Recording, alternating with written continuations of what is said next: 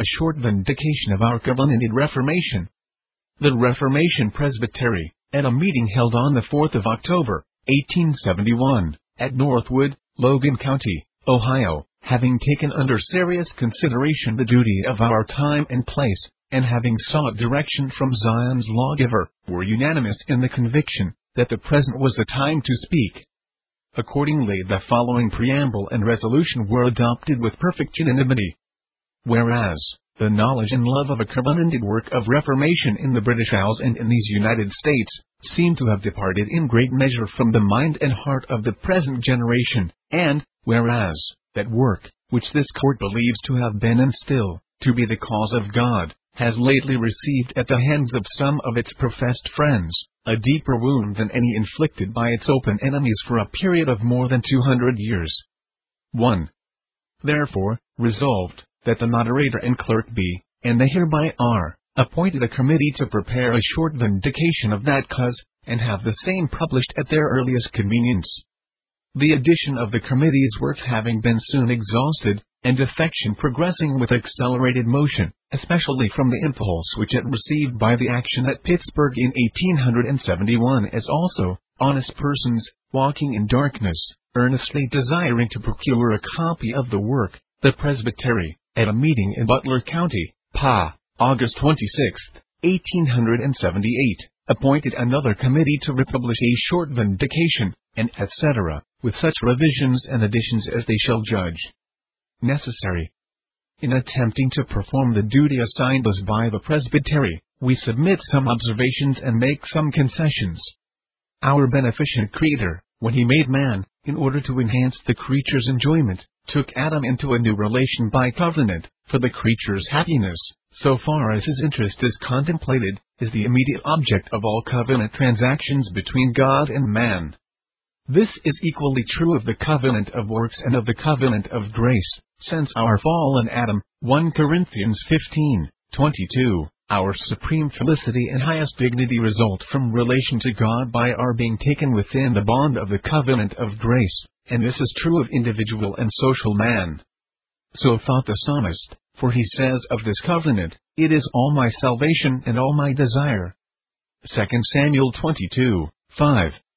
And the same is true of nations. Happy is that people, whose God is the Lord. Psalm 144:15.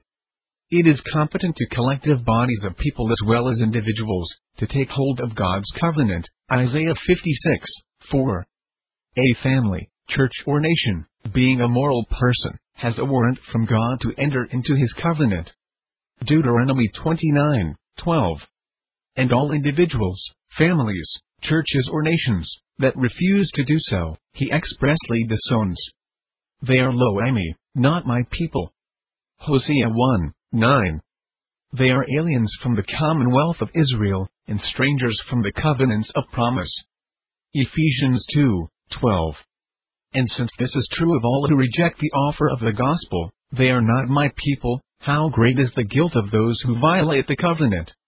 By the infidelity of a wife to her husband, our gracious God often teaches us how to estimate breach of covenant with Him. Moreover, God has endowed man with power to bind his soul with a bond. Numbers 32 and more, to bind others. Deuteronomy 5:2-8. And He commands us to exercise this power, for the first precept of the moral law requires us to know and acknowledge the Lord Jehovah to be the true God and our God. Provision has been made in our social and moral nature for the use of this divine ordinance. All nations, barbarous or civilized, for confirmation, resort to oaths, vows, laws, and covenants. Men verily swear, not Jews and Christians only, and we read of a man's covenant. Hebrews 6:16, Galatians 3:15. Indeed, the formation, as well as the continuance of human society, depends upon the right use of these securities. They are the cords and bands, which the one lawgiver has ordained to secure his own glory and the welfare of mankind. All the foregoing principles, and others allied to them, pervade the Holy Scriptures as abstract truth, but that our hearts may be impressed and our lives influenced by them, they are largely exemplified in the history of God's people throughout the Bible. We are thus compassed about with a great cloud of witnesses, many of whom have been martyrs all along, from righteous Abel till the present time. Hebrews 11, Revelation 2:18. Abstract principles, inspired truth without application, avails nothing to change the character of fallen man. Sinners must see the good works of believers to be influenced for their spiritual advantage. I will show thee my faith by my works. Matthew 5:16, James 2:18. All reformations, by which true religion and liberty have been recovered and secured among mankind, have resulted from taking hold of God's covenant of grace. The history of continental and insular Europe demonstrates the truth of this statement. But in no nation, since the time of the apostles, have any people in the symbols of their faith and life attained so near to the supreme standard, the Bible, as the Church and Kingdom of Scotland. Their covenants, national and solemn league, are standing monuments of the erudition that framed them, and of the piety, integrity and patriotism of those who swore and subscribed them. Nevertheless, from a view of the imperfections still attaching to the people of God in this life, we readily make the following concessions. Those symbols of faith and order framed by uninspired men are faultless, much less infallible, either in substance or form, otherwise they would not be subordinate. Divine truth is the sole ground of saving faith, and is not to be confounded with terms of communion, as ignorance and presumption commonly do. Again, the testimony of Christ's witnesses, in all its integral parts, is always and necessarily progressive until it shall have been finished. Even their statements of doctrine, their abstract and distinctive principles may, and often must be restated in diversified language, to meet the ever-shifting position and subtle sophisms of adversaries. Also, our covenants, national and solemn league, may and ought to be renewed, not that they have become old, as many say, but that they are to be owned as obligatory upon us, and a sense of their permanent obligation deepened upon our own souls, and exhibited to others by the solemnity of an oath. Psalm 119, 106. It follows, of course, that neither we nor the Reformed Presbytery, while humbly aiming at fidelity to our covenanted cause, lay claim to that perfection peremptorily denied to all others. See Westminster Confession of Faith, Chapter 31, Section 4.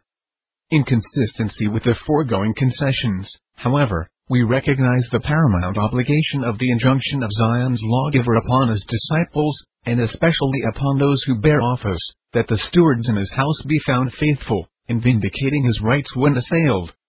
Revelation 2:10, 18. But there are so many parties, and still increasing, who lay claim not merely to a share in the covenanted inheritance, but to be, and to be accounted exclusive heirs and proprietors, that the task is rendered the more difficult to trace the line of entail with such precision, as to be intelligible and directive to sincere but bewildered inquirers. Nevertheless, it is of the utmost importance to the honor of our captain and our own safety, that we be able to identify and interpret the inscriptions on the banner of the covenant. The developments of the past 7 years, when the first edition of this pamphlet was issued, have tended still further to deface those inscriptions. About that time a note of warning was given, a timely note, and seemingly earnest, that danger was to be apprehended from the displaying of fake colors, and insidious calls to muster under them. We heard from various quarters the cry, "Maintain the truth, stand up for the principles of the Second Reformation," and yet many of those who are the most loud in uttering this cry appear desirous to bury in oblivion those imperishable national and ecclesiastical deeds, by which the Church and Kingdom of Scotland became married to the Lord too. It was well known to the same party in Scotland that the Pittsburgh Bond was, in fact, the substituting of a purely American covenant for the British covenants, and at the same time an earnest hope was expressed that the new American covenant would not be made a term of communion, no professed simplification or abbreviation on the terms, it was also hoped, would be attempted. It appears, however, that the rambling rhetoric and worse logic of an American correspondent and other coadjutors, if they have not satisfied honest critics, have so far prevailed as to put to silence all full and free testimony bearing against existing and increasing defection. Next to our natural depravity, the primary, radical and continued cause of defection and apostasy is in the fundamental and erroneous assumption that abstract doctrine is the sole ground of church fellowship.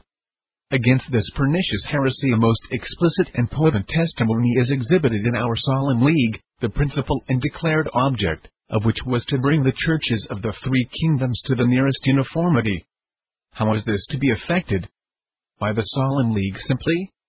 No, the framers of that grand document were not simpletons, but they thereby solemnly pledged themselves to carry out its provisions practically by one confession of faith, and etc. They regarded the supreme rule, the Bible. The baleful heresy, to which we have now adverted, first appeared in the religious practice of Cain and Abel. They agreed in the abstract principle that they ought to worship God, and more, that Jehovah is the only object of lawful worship. The brothers, however far they agreed in theory, in abstract principle, differed altogether in practice, yes, even in their practical piety. Cain's works were evil, even his religious services, these emphatically, Genesis 4:5, and his brothers righteous.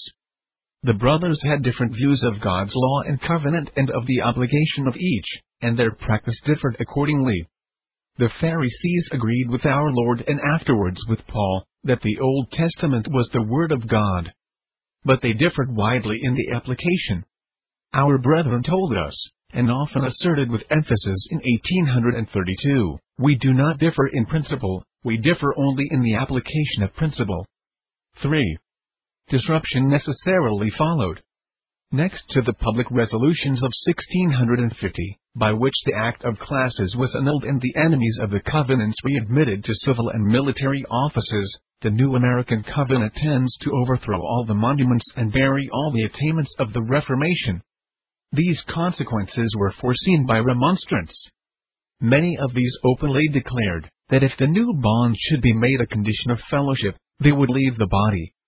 In dread of this threatened revolt, we heard some of the ministers, when the insertion of the bond in the terms was pressed in synod, assign as a reason of their opposition to the measure, that if it were done by synod, they would lose the best of their people.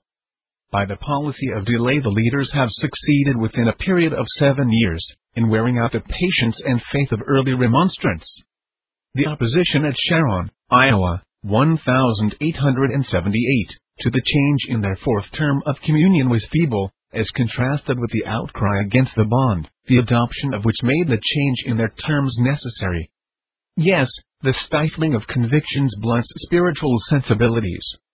The church guides have not furnished her children with the documents necessary to an intelligent and faithful adherence to the covenants and testimony of their fathers. Hence most of the professed members, elders, and ministers of the Reformed Presbyterian Church, so called, are shamefully ignorant of her distinctive principles and order. Consequently many, if not a majority of, those who swore the American covenant thought they were in very deed renewing the British covenants. The framers of that perfidious bond employed such ambiguous language as to admit of 2 or more interpretations. The illiterate and confiding members were thus induced unwittingly to act in implicit faith, to believe as the Church believes. We know this to be a matter of fact. Now we would ask any honest person to ponder such questions as these: did the minister mean to renew the covenants, who would not name the national covenant of Scotland in the new bond, any more than the covenant of Germany? 4. Did he own the covenants, who would cut loose from them? 5. Was he as much attached to the covenants of his ancestors as any, who said, the covenants are not the link uniting us with the Church of the Reformation? 6. Could he swear the bond in judgment to who much of the old covenants was incomprehensible?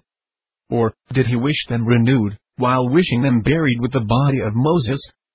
7.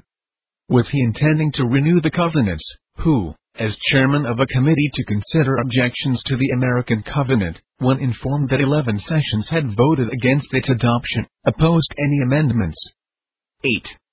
Did the ruling elder intend to renew the covenants, who dreaded stumbling American applicants for membership by the fellowship of a foreign element, connected with the governments of the Old World? 9. These are samples, and only samples, of the sentiments expressed and the feelings of detestation and disgust in other ways visibly manifested towards those covenants, which were said to be renewed in their bond. In view of such facts, such sentiments publicly uttered, such ignorance displayed by some, and obloquy poured upon our covenants by others, is it credible that a synod, which could tolerate and sanction all this, intended to renew them? 10. No, it is utterly incredible. The very opposite intention was clearly and forcibly expressed by wishing, as much as possible, to consign them to oblivion. But hitherto this object has been impossible. And now that the synods in Scotland and Ireland have for years practically endorsed the transactions at Pittsburgh, 1871, the sacrilegious attempt to bury our covenants becomes more formidable, and by some may yet be considered possible. Yet we firmly believe that, though Jubal and Ammon, and etc., conspire to help the children of Lot, their enterprise shall prove abortive. Psalm 83, 7-8. The cooperation of prelates, Arians, Universalists, and etc., on a calm and public platform for effecting national and other reforms, is not the Lord's way, nor likely to be crowned with success.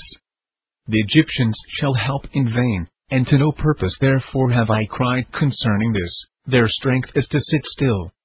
Isaiah 30:7.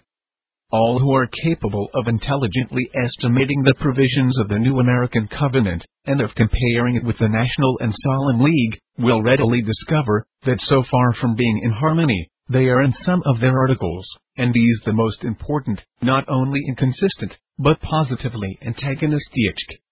Whereas our covenants are founded upon God's law and covenant, the Pittsburgh Bond offers violence to both. Since the serpent beguiled Eve through his subtlety, neither error nor sin is advocated under these names. Some truth must be mingled with error to give the latter currency. All systems of false religion and worship, popery, prelacy, and are exemplifications of this mode of deception. Both literal and spiritual harlotry have been, and still are, perpetrated under the guise of piety.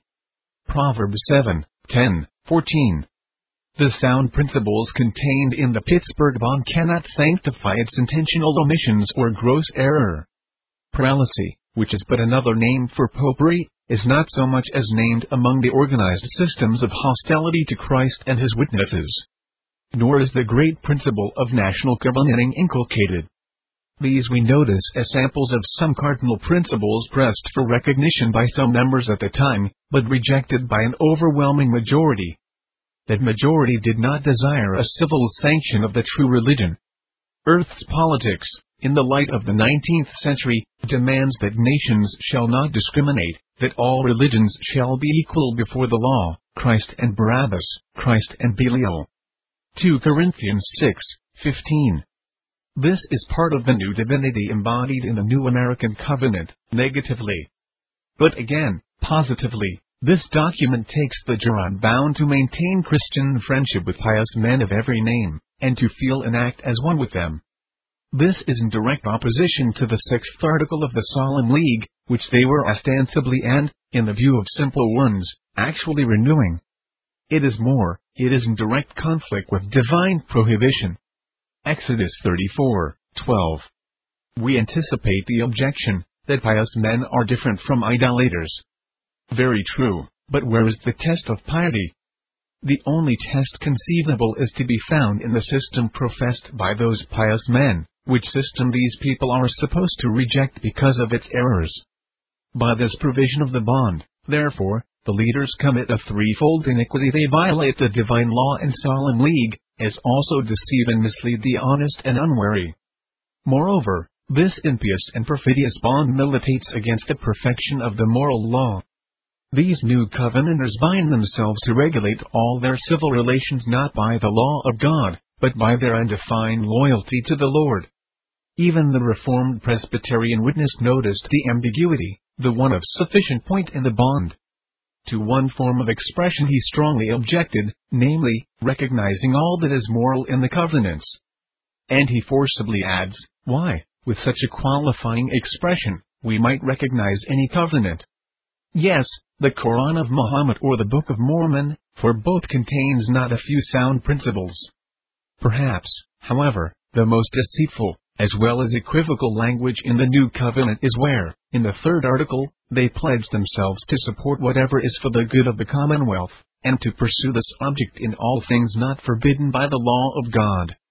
11. It is questionable if the archives of Jesuitism itself contain a concatenation of words more ambiguous, more deceitful, sophistical and impious, or which are calculated, we do not say intended to aim obliquely a fatal stab at the perfection and authority of the law of God, which law these same words are used seemingly to conserve. Like Elymas, the sorcerer, they are words full of all subtlety and all mischief.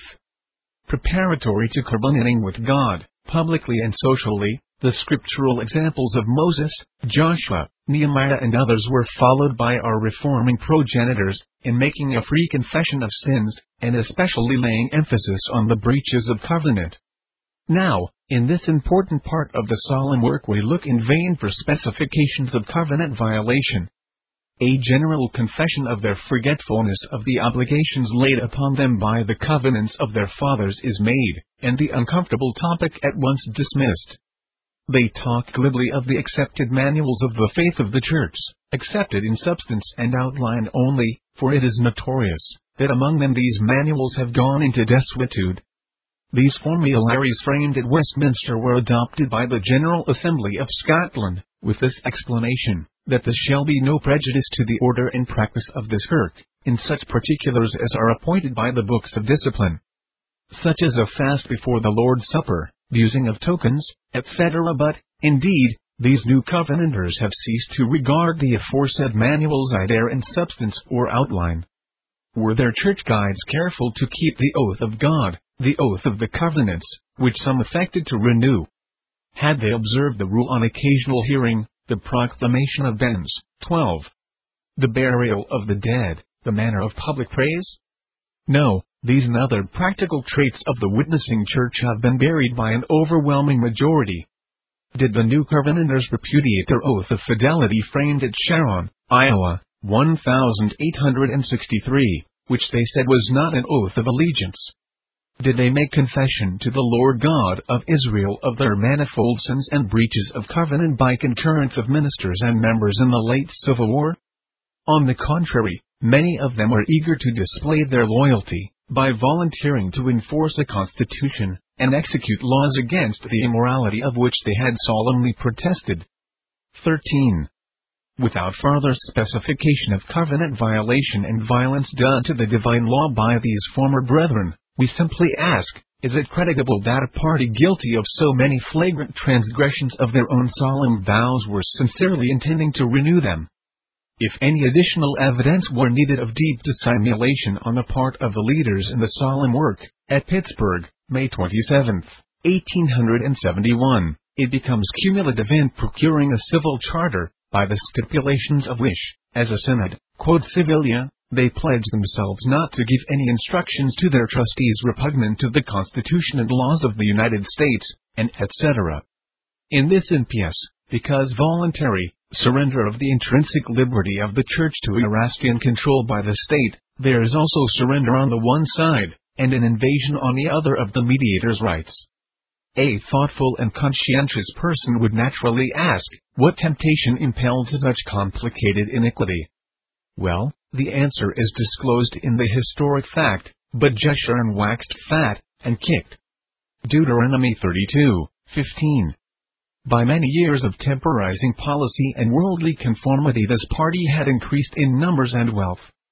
Anticipating the possibility, and even the probability, of opposition arising among themselves against affection, they cunningly placed the whole body, as a civil corporation, under both state and national authority, for the sole purpose of securing the property, especially that which had been donated by real covenanters.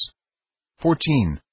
And now, as a consequence, the members of that degenerated body find themselves, as it were, bound hand and foot, so that if they are constrained by conscience to a separation it must be at a sacrifice of all things devoted. Therefore we sometimes hear that the only tie among them as a term of communion, especially in cities, is the brick and mortar.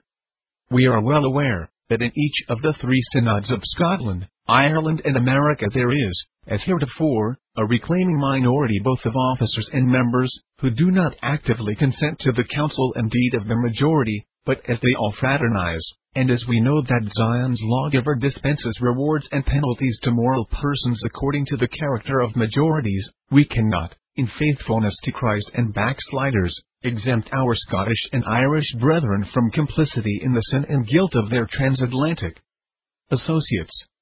Our work as a committee of the Reformed Presbytery is very similar to that of our fathers, transmitted to us in the Informatory Vindication. It is a matter of historical fact, a fact calculated to stir us up to emulation, that if dates and names of persons and places were changed, our moral identity might be ascertained. We aim, as they did, at informing the ignorant, repelling false imputations, and defending our covenanted Reformation. The three greatest enemies to truth and godliness, we are assured by divine testimony, are the devil, the world and the flesh, and Christ's witnesses are assailed by them all. It has been truly said, the world is a great enemy to religion.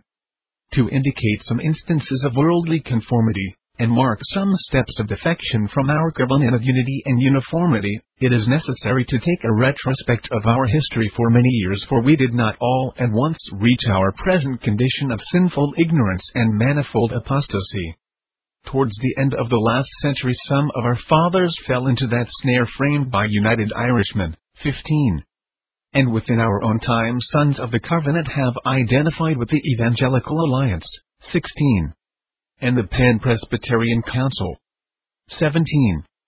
The Christmas tree has been placed in the house of worship by the cooperation of a professed covenanted pastor, 18. Another attended one of the Sabbath evening services of a priest, and published the fact, and was impressed with the belief, that Christ was truly worshipped in rites that were Roman in form, but scriptural in substance. 19. And yet another 20. Placed a cross in the basement of the church, and in such conspicuous position, as to arrest the attention of the children of the Sabbath school on entering the apartment. And when a member of the congregation on entering, moved with righteous indignation, asked the pastor, why he had brought a cross into that place. The answer was such that the member rejoined, why, there is not a Romish priest in the city, who would not give the same, or a similar answer. Now we solemnly ask, is this the way to fulfill the obligations of the national covenant? Are these the means by which those pledged to the Pittsburgh Bond endeavor to extirpate popery according to the Solemn League? And since such superstitious and idolatrous actions and practices are tolerated if not justified by that ambiguous and perfidious bond, how can any person believe that it harmonizes with our covenants? Or that those who took it intended to renew them? The very idea is preposterous. As well attempt to combine darkness and light. Who would have thought, half a century ago, that the Reformed Presbyterian Church could have degenerated to her present condition? Torn, as she is, by her temporizing leaders into disgraceful fragments. Ambitions to appear in the front rank of demagogues in church and state, who loudly advocate reform, when once confederated with these ephemeral actions, they have lost sight themselves, and led others to forget many of the scriptural landmarks, which the fathers had set. Had they continued united on the broad and firm basis of our covenants, oh, what an influence for good their combined power might have exerted in the British Isles and the United States. But this honor they have forfeited.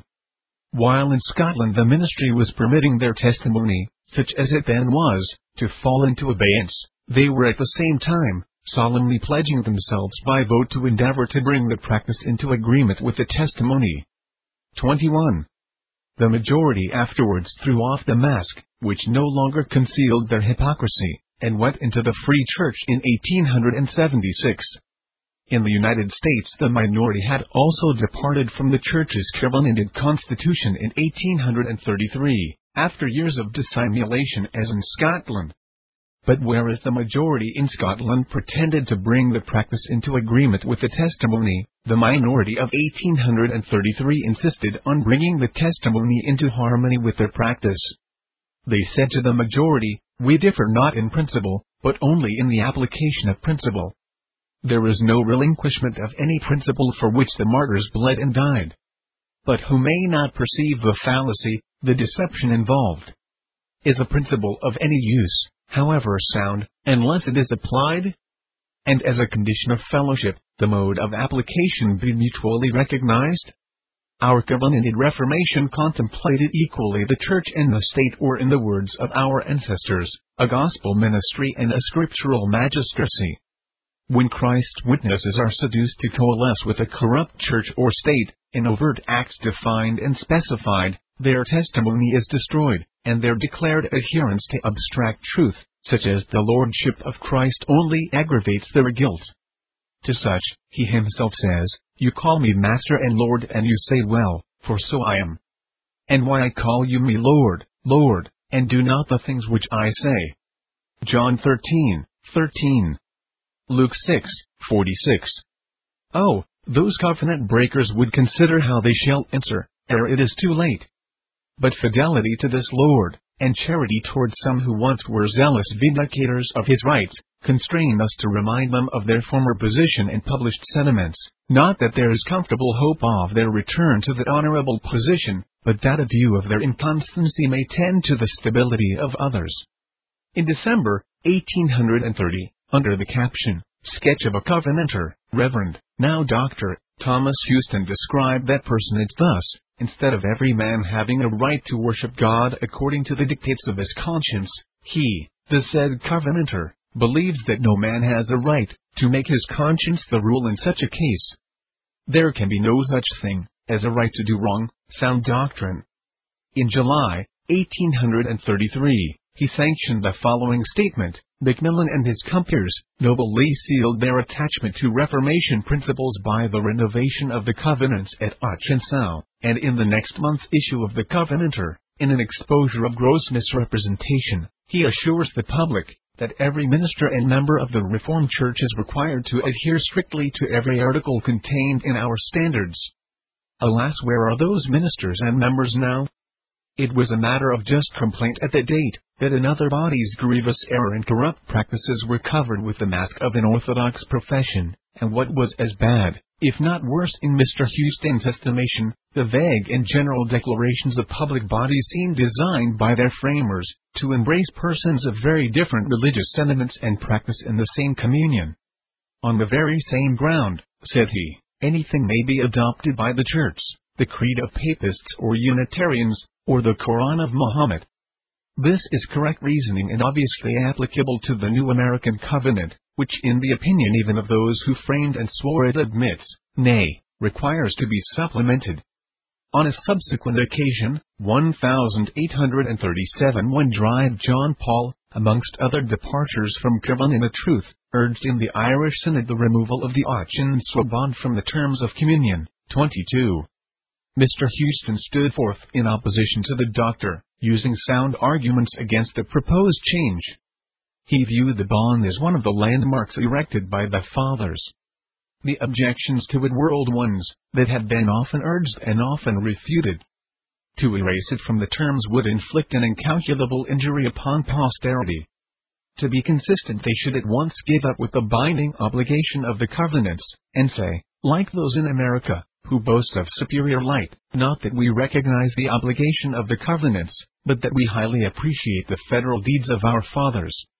With all his might he would oppose the amendment of Dr. Paul. He would ever resist any alteration in respect of the Ochensau bond, regarding the objection laid against it, as in reality, aimed at the covenants themselves. Time has confirmed the truth of Mr. Houston's reasoning, and demonstrated his own inconsistency. Witness the sequel of Dervic renovation. We now produce a few extracts from the speech of Reverend, now Dr. James Dick, delivered in Synod at the same time, 1837. He began by candidly stating that in Scotland, the discussion of this question had been carried on for years. It was characterized by painful excitement and agitation. This admission by Mr. Dick, we here remark, shows there was then some remaining vitality in the body. This was made manifest by the faithful conduct of the most aged minister, a venerable man, said the speaker, who considered the Synod guilty of a breach of faith, and a departure from former covenanted attainments. The consequence was that he separated from the synod, and still maintained a separate standing. 23. Mr. Dick said, moreover, if there be reason for treating the Achin Swadid with indignity, then it is a reason why the Act and Testimony, the Confession of Faith and the larger Catechism, should be treated with indignity too, and all reference to them omitted in our terms of communion.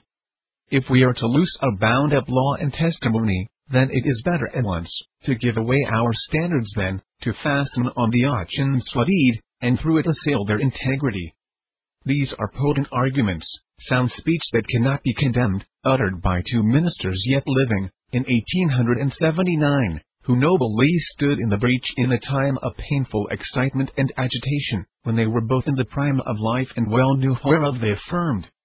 Doubtless at that date any suggestion from any quarter that a time might arrive, when they in their declining years would practically renounce these scriptural and conclusive arguments, they would have resented the insinuation with the indignant thought of one who said, "But what, is thy servant a dog, that he should do this great thing?" 2 Kings 8:13.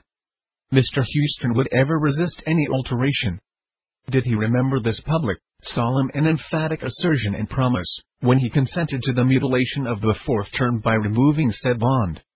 And did Mr. Dick assail the integrity of the standards, when cooperating in that unfaithful act of mutilation? These questions involve their own answers to the conviction of any intelligent reader. Hazel considered that if he ever acted as Elisha predicted he would, he ought to be viewed, if not treated, as a dog.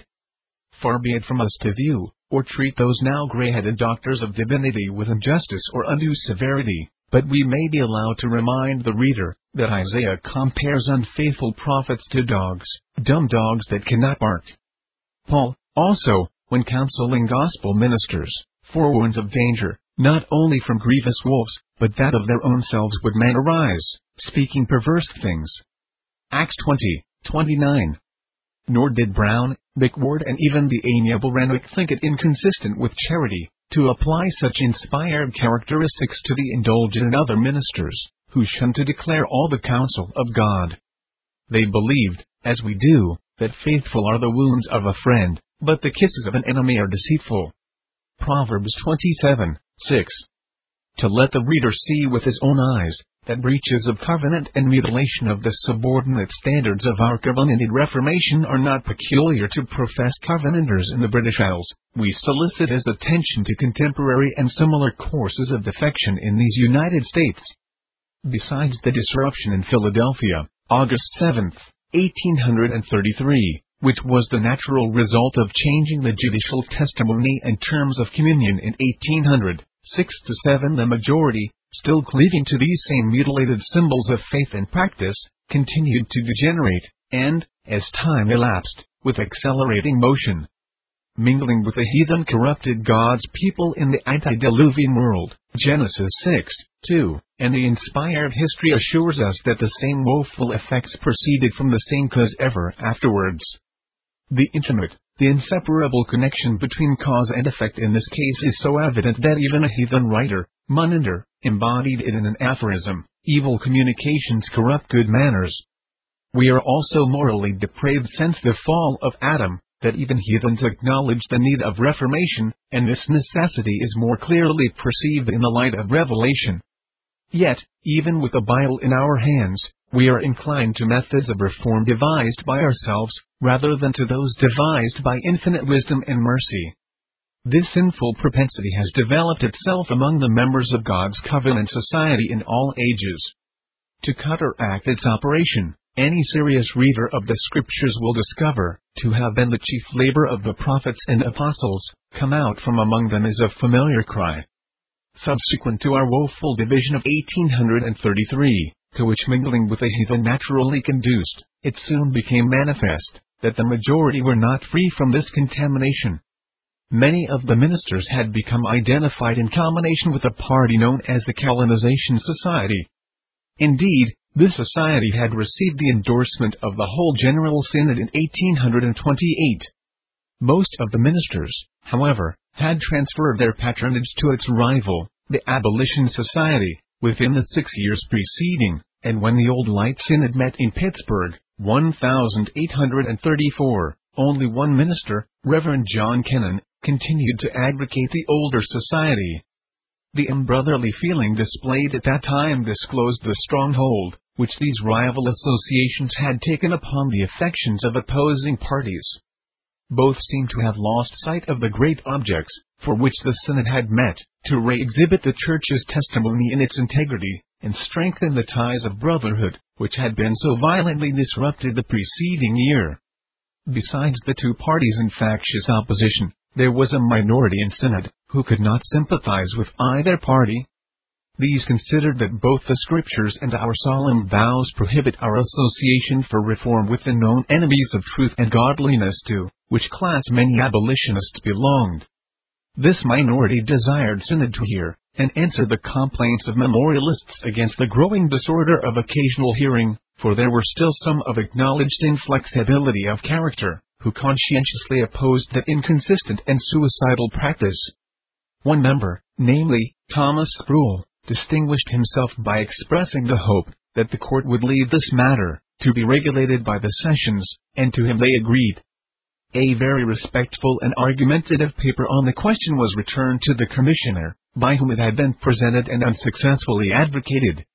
Thus the Synod implicitly licensed infraction of long-existing law. Indeed, the recent introduction of the Sabbath school in some places had prepared the way for the removal of the Church's previous regulation. The popular excitement on the question of slavery continued to increase. Covenanters were, from principle, opposed to slavery.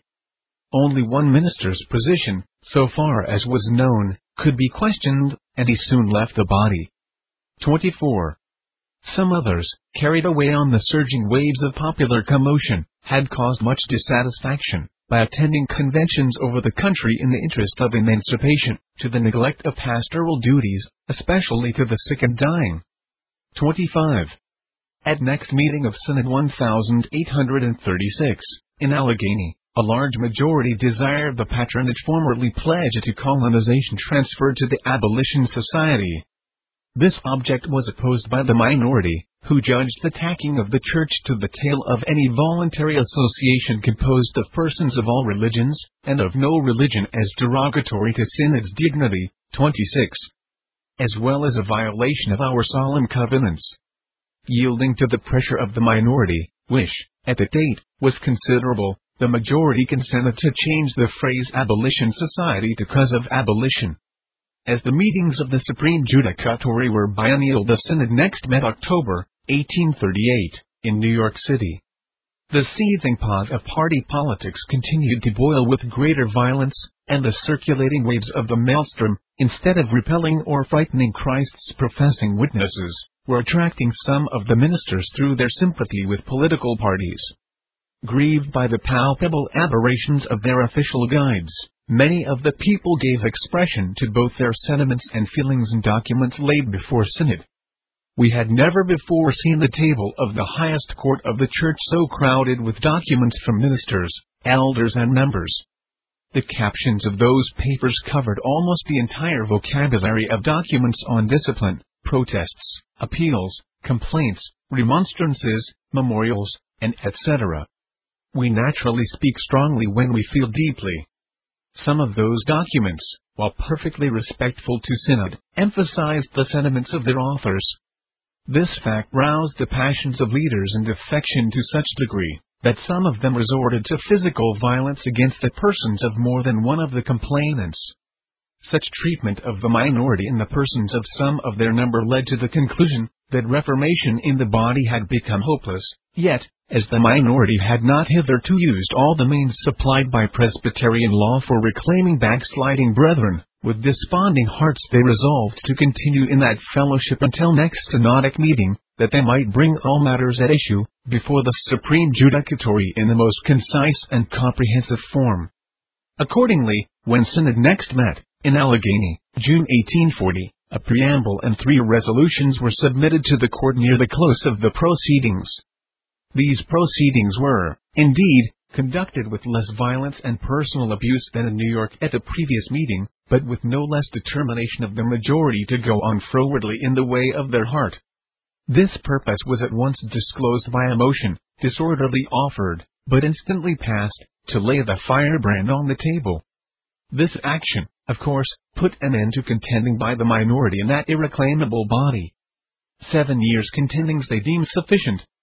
Acting on this deliberate judgment, after some consultation by members of the minority, whose homes were hundreds of miles apart, 2 ministers and 3 elders agreed to constitute a presbytery on original and independent ground.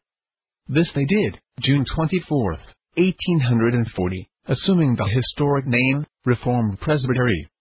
As soon as the fact of this presbytery's organization became publicly known, its members were denounced from pulpit and press as guilty of schism, not in the scriptural, but in the stereotype sense of Antichrist. Their characters were assailed, as usual in like cases, as troublers of the church, following divisive courses, leaving synod in a disorderly manner, without paying their tavern bills, etc., etc. And as if chargeable with these and other sins and crimes, the 2 ministers were pursued with censure, the sentence of suspension, an act which we thought then, and believe still, not one minister then living considered either just or valid. Such is our charitable and firm conviction. When the Reformed Presbytery stood forth in self-defense through the press, and more especially in vindication of injured truth, persons in connection with the synod were discharged from reading or circulating our publications under threat of church censure, and too many honest people, and as sound in principle as ourselves, have been hindered all along from the use of the only evidence by which the charges above specified and others have been shown to be false and slanderous, every one of them. The foregoing statements are made, in order to a right understanding of some of those which follow. Paul says that in his time, and while he was in prison for his unyielding fidelity to Christ, some preached Christ even of envy and strife, supposing to add affliction to his bonds, but they failed of their object, for whether of contention or of love, Christ was preached, and either in rejoiced. Philippians 1:15. In like manner the members of the Reformed Presbytery sincerely rejoiced, and continue to rejoice in all the truth preached and printed by former brethren, as they do in its publication by other parties. Perhaps as much with a view to countermine the influence of the Reformed Presbytery among sound Covenanters, as from intelligent attachment to our covenants, a sermon on this theme was given to the public. 27. It will be noticed that the date of the published discourse is 1841, the very next year after our presbytery's organization. From this faithful document we make a few quotations, which exhibit the sentiments taught by its author at the above date, and which may be profitably compared or contrasted with those of the same writer in 1871. At the former date he said, by the national covenant our fathers laid Popery prostrate. By the solemn league and covenant they were successful in resisting prelatical encroachments and civil tyranny. By it they were enabled to achieve the Second Reformation. They were setting up landmarks by which the location and limits of the city of God will be known at the dawn of the millennial day. How can they be said to go forth by the footsteps of the flock, who have declined from the attainments, renounced the covenants and contradicted the testimony of the cloud of witnesses? All the schisms, separations, that disfigure the body mystical of Christ, are the legitimate consequences of the abandonment of Reformation attainments, the violation of covenant engagements. This is sound doctrine and historical truth combined. Again our author puts the important question, is it not unfaithfulness to reject the obligations of the covenants of former times? Yes, we think so, when their objects are not yet reached, and moreover, that confession of sin, and especially the sins of covenant breaking, should always accompany the renewal of our obligations. This is well said. Was it thought of at Pittsburgh, 1871? To good purpose he adds, in the renewal of covenants there should be no abridgment of former obligations. 28. And can this be denied? Once more we quote, the opposition is not so much to covenanting, as it is to the covenants of our fathers, and to the permanence of their obligations. Then the author says emphatically and somewhat prophetically, the Church never will renew her covenants aright until she embraces in her obligations all the attainments sworn in the covenants, national and solemn league. This was done in the renovation at Ochensau, in Scotland. Now we submit that no ingenuity can reconcile the sentiments just quoted with the position occupied by their author, as leader in the solemnities of May 27, 1871. Did they renew the covenants aright? Were they renewed at all? Or, as they were renewed at Aachen Sao? For the author's own test of renewing them aright was that it be done as exemplified in 1712 at Aachen Sao. That faithful bond, for more than 160 years needed no supplementing, but the Pittsburgh bond, by the admission of its friends, was defective, ambiguous, needing instant supplementing. And now after 7 years of wrangling, Synod has awkwardly combined it with its fourth term of communion, which to some is, and to others is not, a condition of fellowship that is, its place in the terms, as defined by a resolution of Synod, renders negatory all their subordinate standards of fellowship. The change effected in the testimony and terms, 1806-7, gave rise to two manner of people, among which schism continued to operate until it issued in the disruption of 1833. After that event, both parties still cleaving to the same mutilated testimony, of course the schism continued to operate. A like cause produced similar effects in the synods of Scotland and Ireland. 29. Thus the lamentable fact has become evident, that although some of these synods keep up a sort of fraternal relation, and all tenaciously cleave to the honorable historic name Reformed Presbyterian, and even to the still more honorable one of Covenanter, yet it is a well-known fact, that they have become so demoralized that among all these parties, their abstract of terms is practically disregarded. Hence, emigrants from the British Isles, on their arrival in the United States as Old Light Covenanters, readily coalesce with New Lights, United Presbyterians, and etc., evidencing their total ignorance of the distinctive principles and usages of the Church of their fathers, or an utter neglect to implement their solemn vows. In the time of the late Civil War, the conflicting elements among the so-called Old Lights, the continued operation of schism in the body, were often rendered manifest, evincing a general ignoring of all terms of communion among them. This is indeed a serious charge, but made with due deliberation.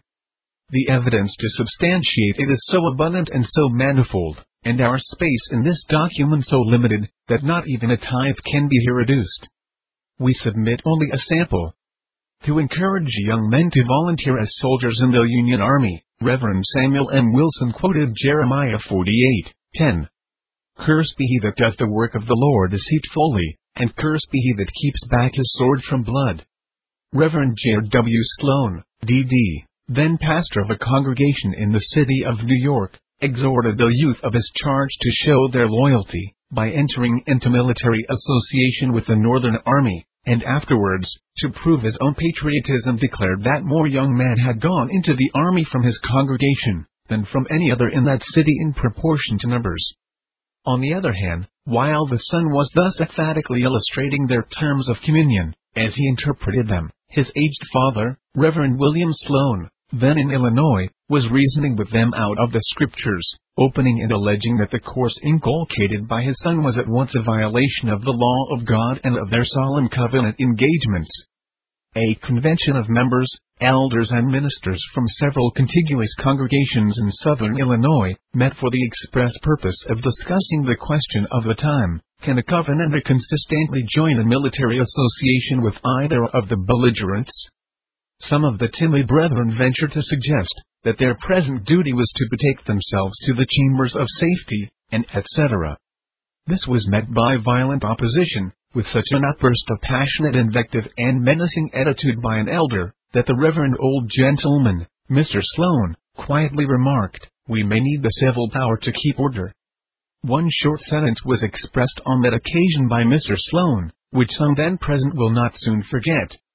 It was uttered in the form of interrogation, and doubtless, a deeply impressive sense on his enlightened conscience of the obligation of law and covenant. It comprehended the whole matter in dispute. It swept away all wrangling, subterfuge and sophism. It settled the question in the mind of any covenanter, who is what he professes. Mr. Sloan's concise and conclusive argument was, when the Ammonites and Moabites are at war between themselves, what has Israel to do with their quarrel? It may be further evident, that no fixed terms of communion exist among these parties, especially since the late Civil War, from the treatment of their members, who survived and returned from the army. Some ministers and sessions, as in New York City and at Newcastle in western Pennsylvania, refused to admit them to the Lord's table until they would give satisfaction for breach of vows, whilst other ministers and sessions said, instead of censure, we owe these brethren a vote of thanks. The Pittsburgh Bond, in the light of the above and a multitude of similar facts, cannot be misinterpreted by any honest and intelligent covenanter. It was obviously framed in such terms of ambiguity, as to endorse or ignore such facts, as we have only sampled above, and to cover up complicated iniquity from human inspection. This new American covenant has abolished all ancient landmarks among its adherents, opened the floodgates for error and disorder, and is cited on Synod's floor as authority for both. Sinful ignorance of what the Lord wrought for our ancestors by delivering them, and us in their loins, Hebrews 7, 9, 10, from papal and prelatical bondage, has been a prolific source of manifold defection from our covenanted Reformation. The leaders of the people have not furnished them with authentic documents, by which they might be instructed in the knowledge of the distinctive doctrines and usages of the R.P. Church. Only at the startling disclosures of 1833 were some awakened to the duty of supplying this defect, and an effort was made by the republication of the informatory Vindication and the Cloud of Witnesses. But how few are in possession even of these? The truth is that the official guides know as little of such books as the private members, and are equally unprepared to obey the divine injunction, "Go thy way forth by the footsteps of the flock," and both ministers and people naturally prefer the flocks of the companions. Song 1, 7, 8. Hence the familiar compilations, Brother such a one of the Methodist, Congregationalist, Universalist and other churches, with whom they have solemnly engaged to maintain Christian friendship, and to feel and act as one with them, especially on popular platforms avowedly for Reformation, the necessity for which is loudly acknowledged by all parties. Since the Pittsburgh Bond became operative, the whole body has presented the appearance of a city that is broken down and without walls. The hedge of disciple has in measure disappeared, except in cases of those who practically oppose defection. 30.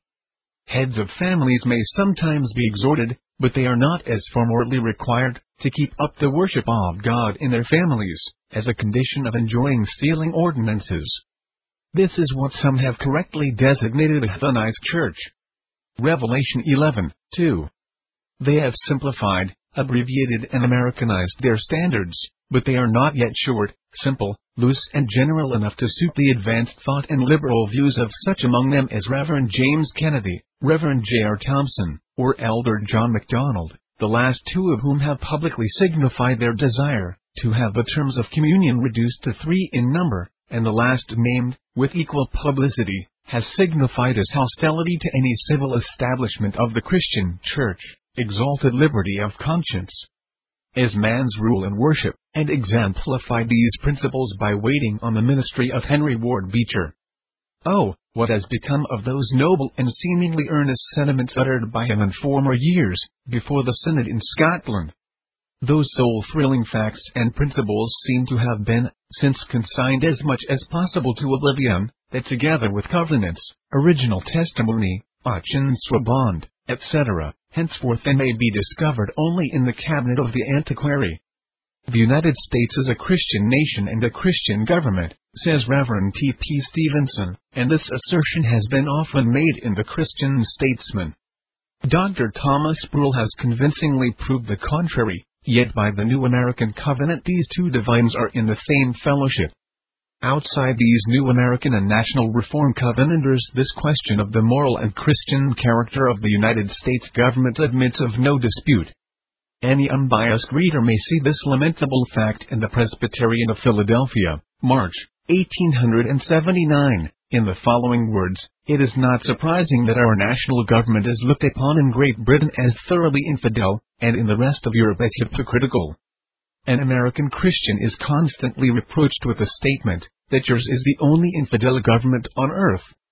Your Constitution does not only not recognize the existence of a God, but your rulers echo it in their utter disregard of all Christian sentiment and proprieties.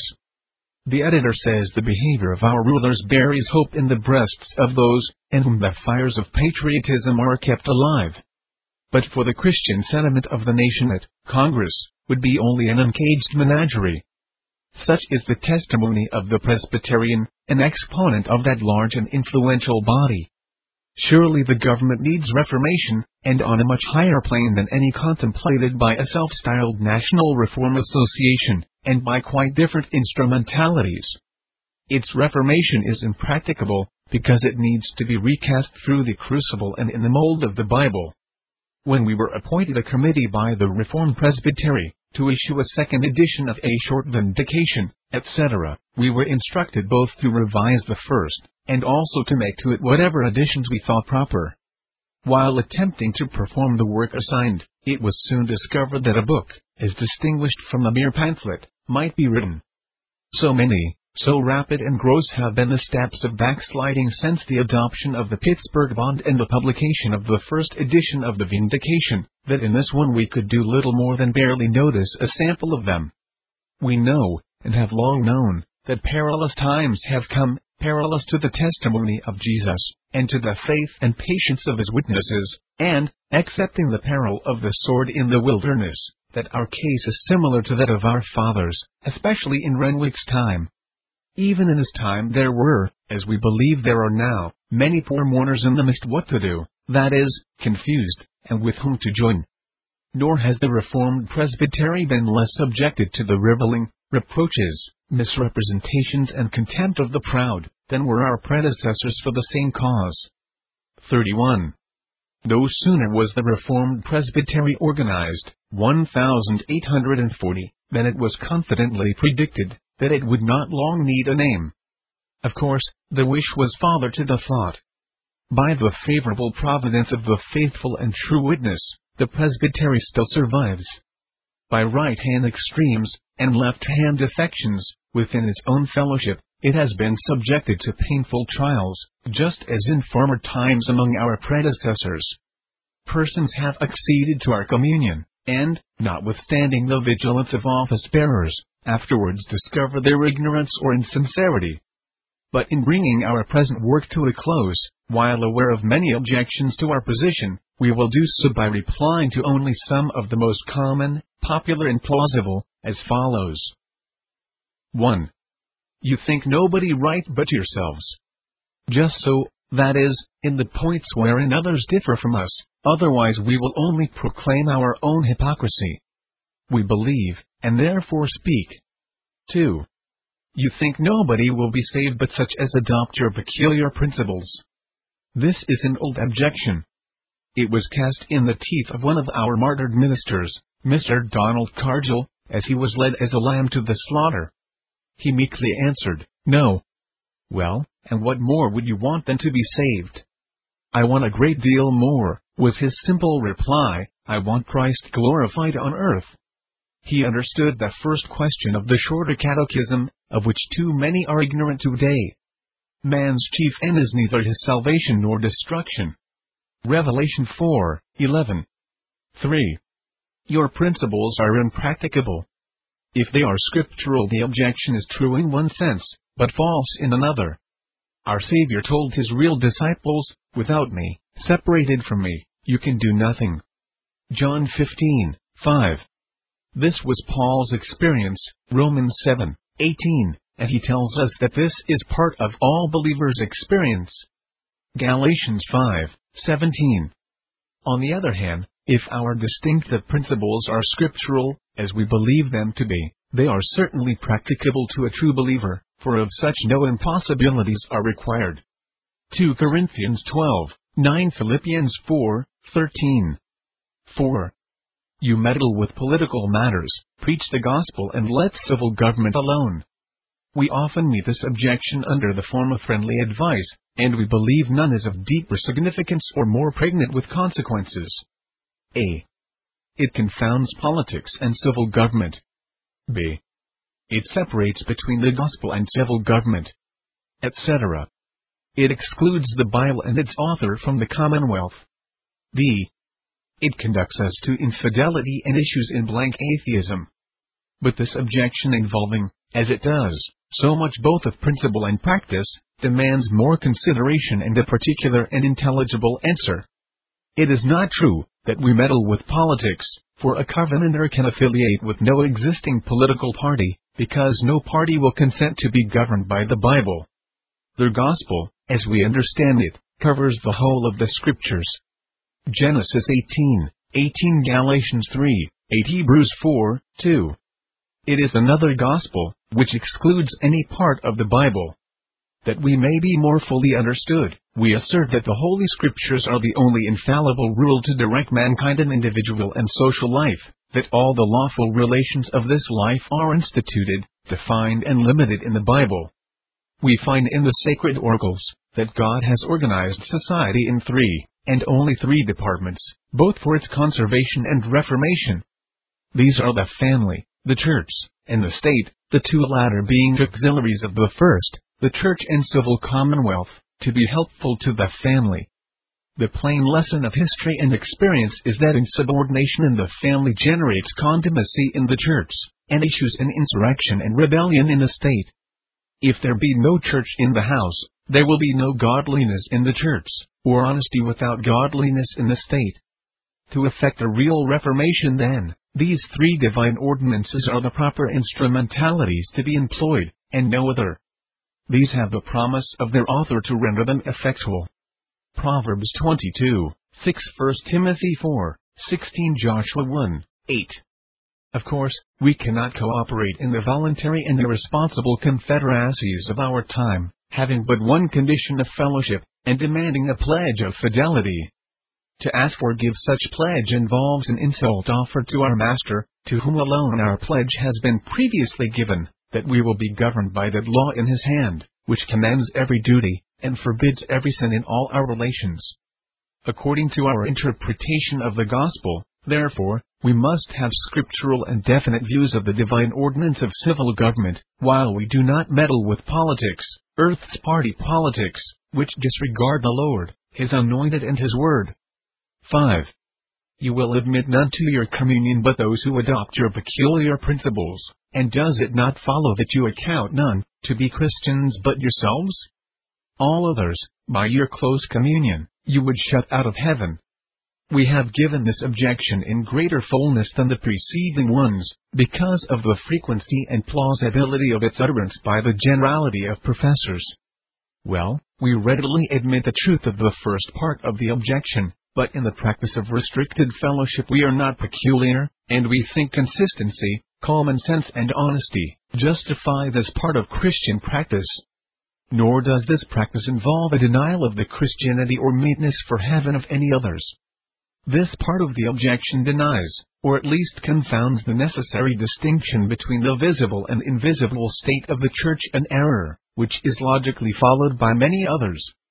Consistently with our distinctive principles and practice, which alone exemplify true charity, as we sincerely believe, we doubt not many are now in heaven and also on earth, partakers of the common salvation, who never heard of Covenanters. And, moreover, Covenanters have always, in private intercourse, been ready to embrace in their hearts' affections all who in their judgment love God in Christ. This they do on the principle that every one that loves Him that beget loves Him also that is begotten of Him. 1 John 5:1. But this private and occasional intercourse the Scriptures distinguish from public, ecclesiastical fellowship, and Covenanters endeavor to act according to that supreme rule. They cannot, therefore, at the same time, consistently testify against the errors and sins of parties, and appear under an official or judicial banner as one with them. If any man see thee, which hast knowledge, sit at meat in the idol's temple, shall not the conscience of him which is weak be emboldened to eat those things which are offered to idols? 1 Corinthians 8:10. Not that we charge all others with idolatry, but there is a rule in logic, which the learned acknowledge to be correct: majus et minus non variam speciem, greater or less does not vary the nature of a thing. And we are enjoined to mark them, which cause divisions and offenses contrary to the doctrine which you have learned, and avoid them. Romans 16:17. As also to withdraw ourselves from every brother that walks disorderly, yes, though a brother. 2 Thessalonians 3:6, 1 Timothy 3:5. No, we are not uncharitable. While hating a Pharisaic exclusiveness, we no less dislike the spurious charity that suffers send upon a brother without rebuke. Leviticus 19:17-1:13. This chaotic condition of the nominal Reformed Presbyterian Church at the present time in all lands in which her people are found is just cause of lamentation, and our real object in this, as in other humble efforts, is to help and direct all who bewail the present desolations of our covenanted Zion. We pretend to no superior light, or wisdom, or sanctity. We aim only at removing the rubbish, that the ancient landmarks may reappear, and on the principle of charity, which comprises the whole moral law, Romans 13:8-10, we have not shunned to mention the names of leaders and public measures of affection, following the example of our Lord, prophets, apostles and our witnessing ancestors. Few and feeble, as we are, if our Lord pleases to bless this publication to his hidden ones, who sigh and cry for the abominations prevalent in society, the greater revenue of glory shall accrue to himself. And in his excellent glory let all his saints rejoice. 32. Finally, that we may trace the streams to their fountain, of which the flock of slaughter are tempted to drink when fouled by the feet of shepherds unfaithful to the chief shepherd, we believe that the fons et origo omnium nastrorum mulorum, the fountain and origin of all our sinful departures from the covenanted work of reformation, will be found in the practice of what is too well, marked in our history, and commonly called occasional hearing. Can any person give a reason why he should not hear constantly where he can hear occasionally? Or can anyone, at the same time, testify against a church for unfaithfulness, and wait upon its ministry, without evident inconsistency and neutralizing his testimony? Will he succeed in recovering backsliders by following them in their backsliding course? We distinguish here between such as are advancing and those who are retrograding, as our witnessing fathers always did, and towards which parties our deportment ought to be different. To those advancing we extend the helping hand, but from those declining we are commanded to turn away. 2 Timothy 3:1-5. If I may hear a minister in his pulpit in another fellowship, why may I not in my own pulpit? Then exchange of pulpits necessarily follows, invitation to a seat in church courts, and then open communion, and all sanctioned and sanctified by the euphonious phrase, Christian courtesy. But how will Christ look upon such motley multitudes? Can they bury his blood-sealed truth, and conceal their hypocrisy under good words and fair speeches from his eyes, like unto a flame of fire? Impossible. But we ought to have the mind of Christ. 1 Corinthians 2:16. To us the logical connection of the consecutive steps above merely noted is quite obvious. The inevitable tendency of occasional hearing and its ultimate issue is open communion, the overthrow of all creeds, confessions and testimonies, all subordinate standards and final apostasy. To all those in whose heart the Lord has preserved a supreme love to himself and to his truth, sealed by the blood of heroic and patriotic martyrs, as the truth has been transmitted historically in doctrine, worship, government and discipline, the practical results of our covenants, national and solemn league, to all such we address the words of good Ezekiel, now, be ye not stiff-necked, as your fathers were, but yield yourselves unto the Lord, and enter into his sanctuary, which he has sanctified forever, that the fierceness of his wrath may turn away from you. Arise, O God, judge the earth, for thou shalt inherit all nations. April, 1879. David Steele. James Campbell. Committee. This Reformation audio track is a production of Stillwater's Revival Books.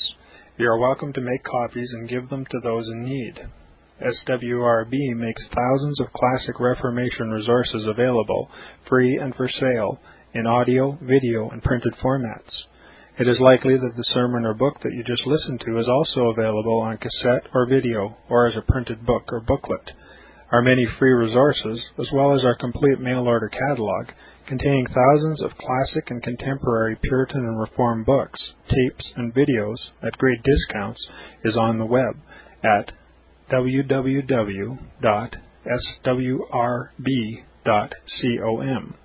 We can also be reached by email at swrb@swrb.com, by phone at 780-450-3730, by fax at 780-468-1096, or by mail at 4710-37A Avenue, Edmonton, that's Edmonton, Alberta, abbreviated capital A, capital B, Canada, T6L3T5. You may also request a free printed catalog. And remember that John Calvin, in defending the Reformation's regulative principle of worship, or what is sometimes called the scriptural law of worship, commenting on the words of God, which I commanded them not, neither came into my heart, from his commentary on Jeremiah 7:31, writes, God here cuts off from men every occasion for making evasions, since he condemns by this one phrase, I have not commanded them, whatever the Jews devised. There is then no other argument needed to condemn superstitions than that they are not commanded by God. For when men allow themselves to worship God according to their own fancies, and attend not to his commands, they pervert true religion. And if this principle was adopted by the Papists, all those fictitious modes of worship in which they absurdly exercise themselves would fall to the ground. It is indeed a horrible thing for the Papists to seek to discharge their duties towards God by performing their own superstitions. There is an immense number of them, as it is well known, and as it manifestly appears. Were they to admit this principle, that we cannot rightly worship God except by obeying his word, they would be delivered from their deep abyss of error. The prophet's words, then, are very important, when he says that God had commanded no such thing, and that it never came to his mind, as though he had said that men assume too much wisdom when they devise what he never required, nay, what he never knew.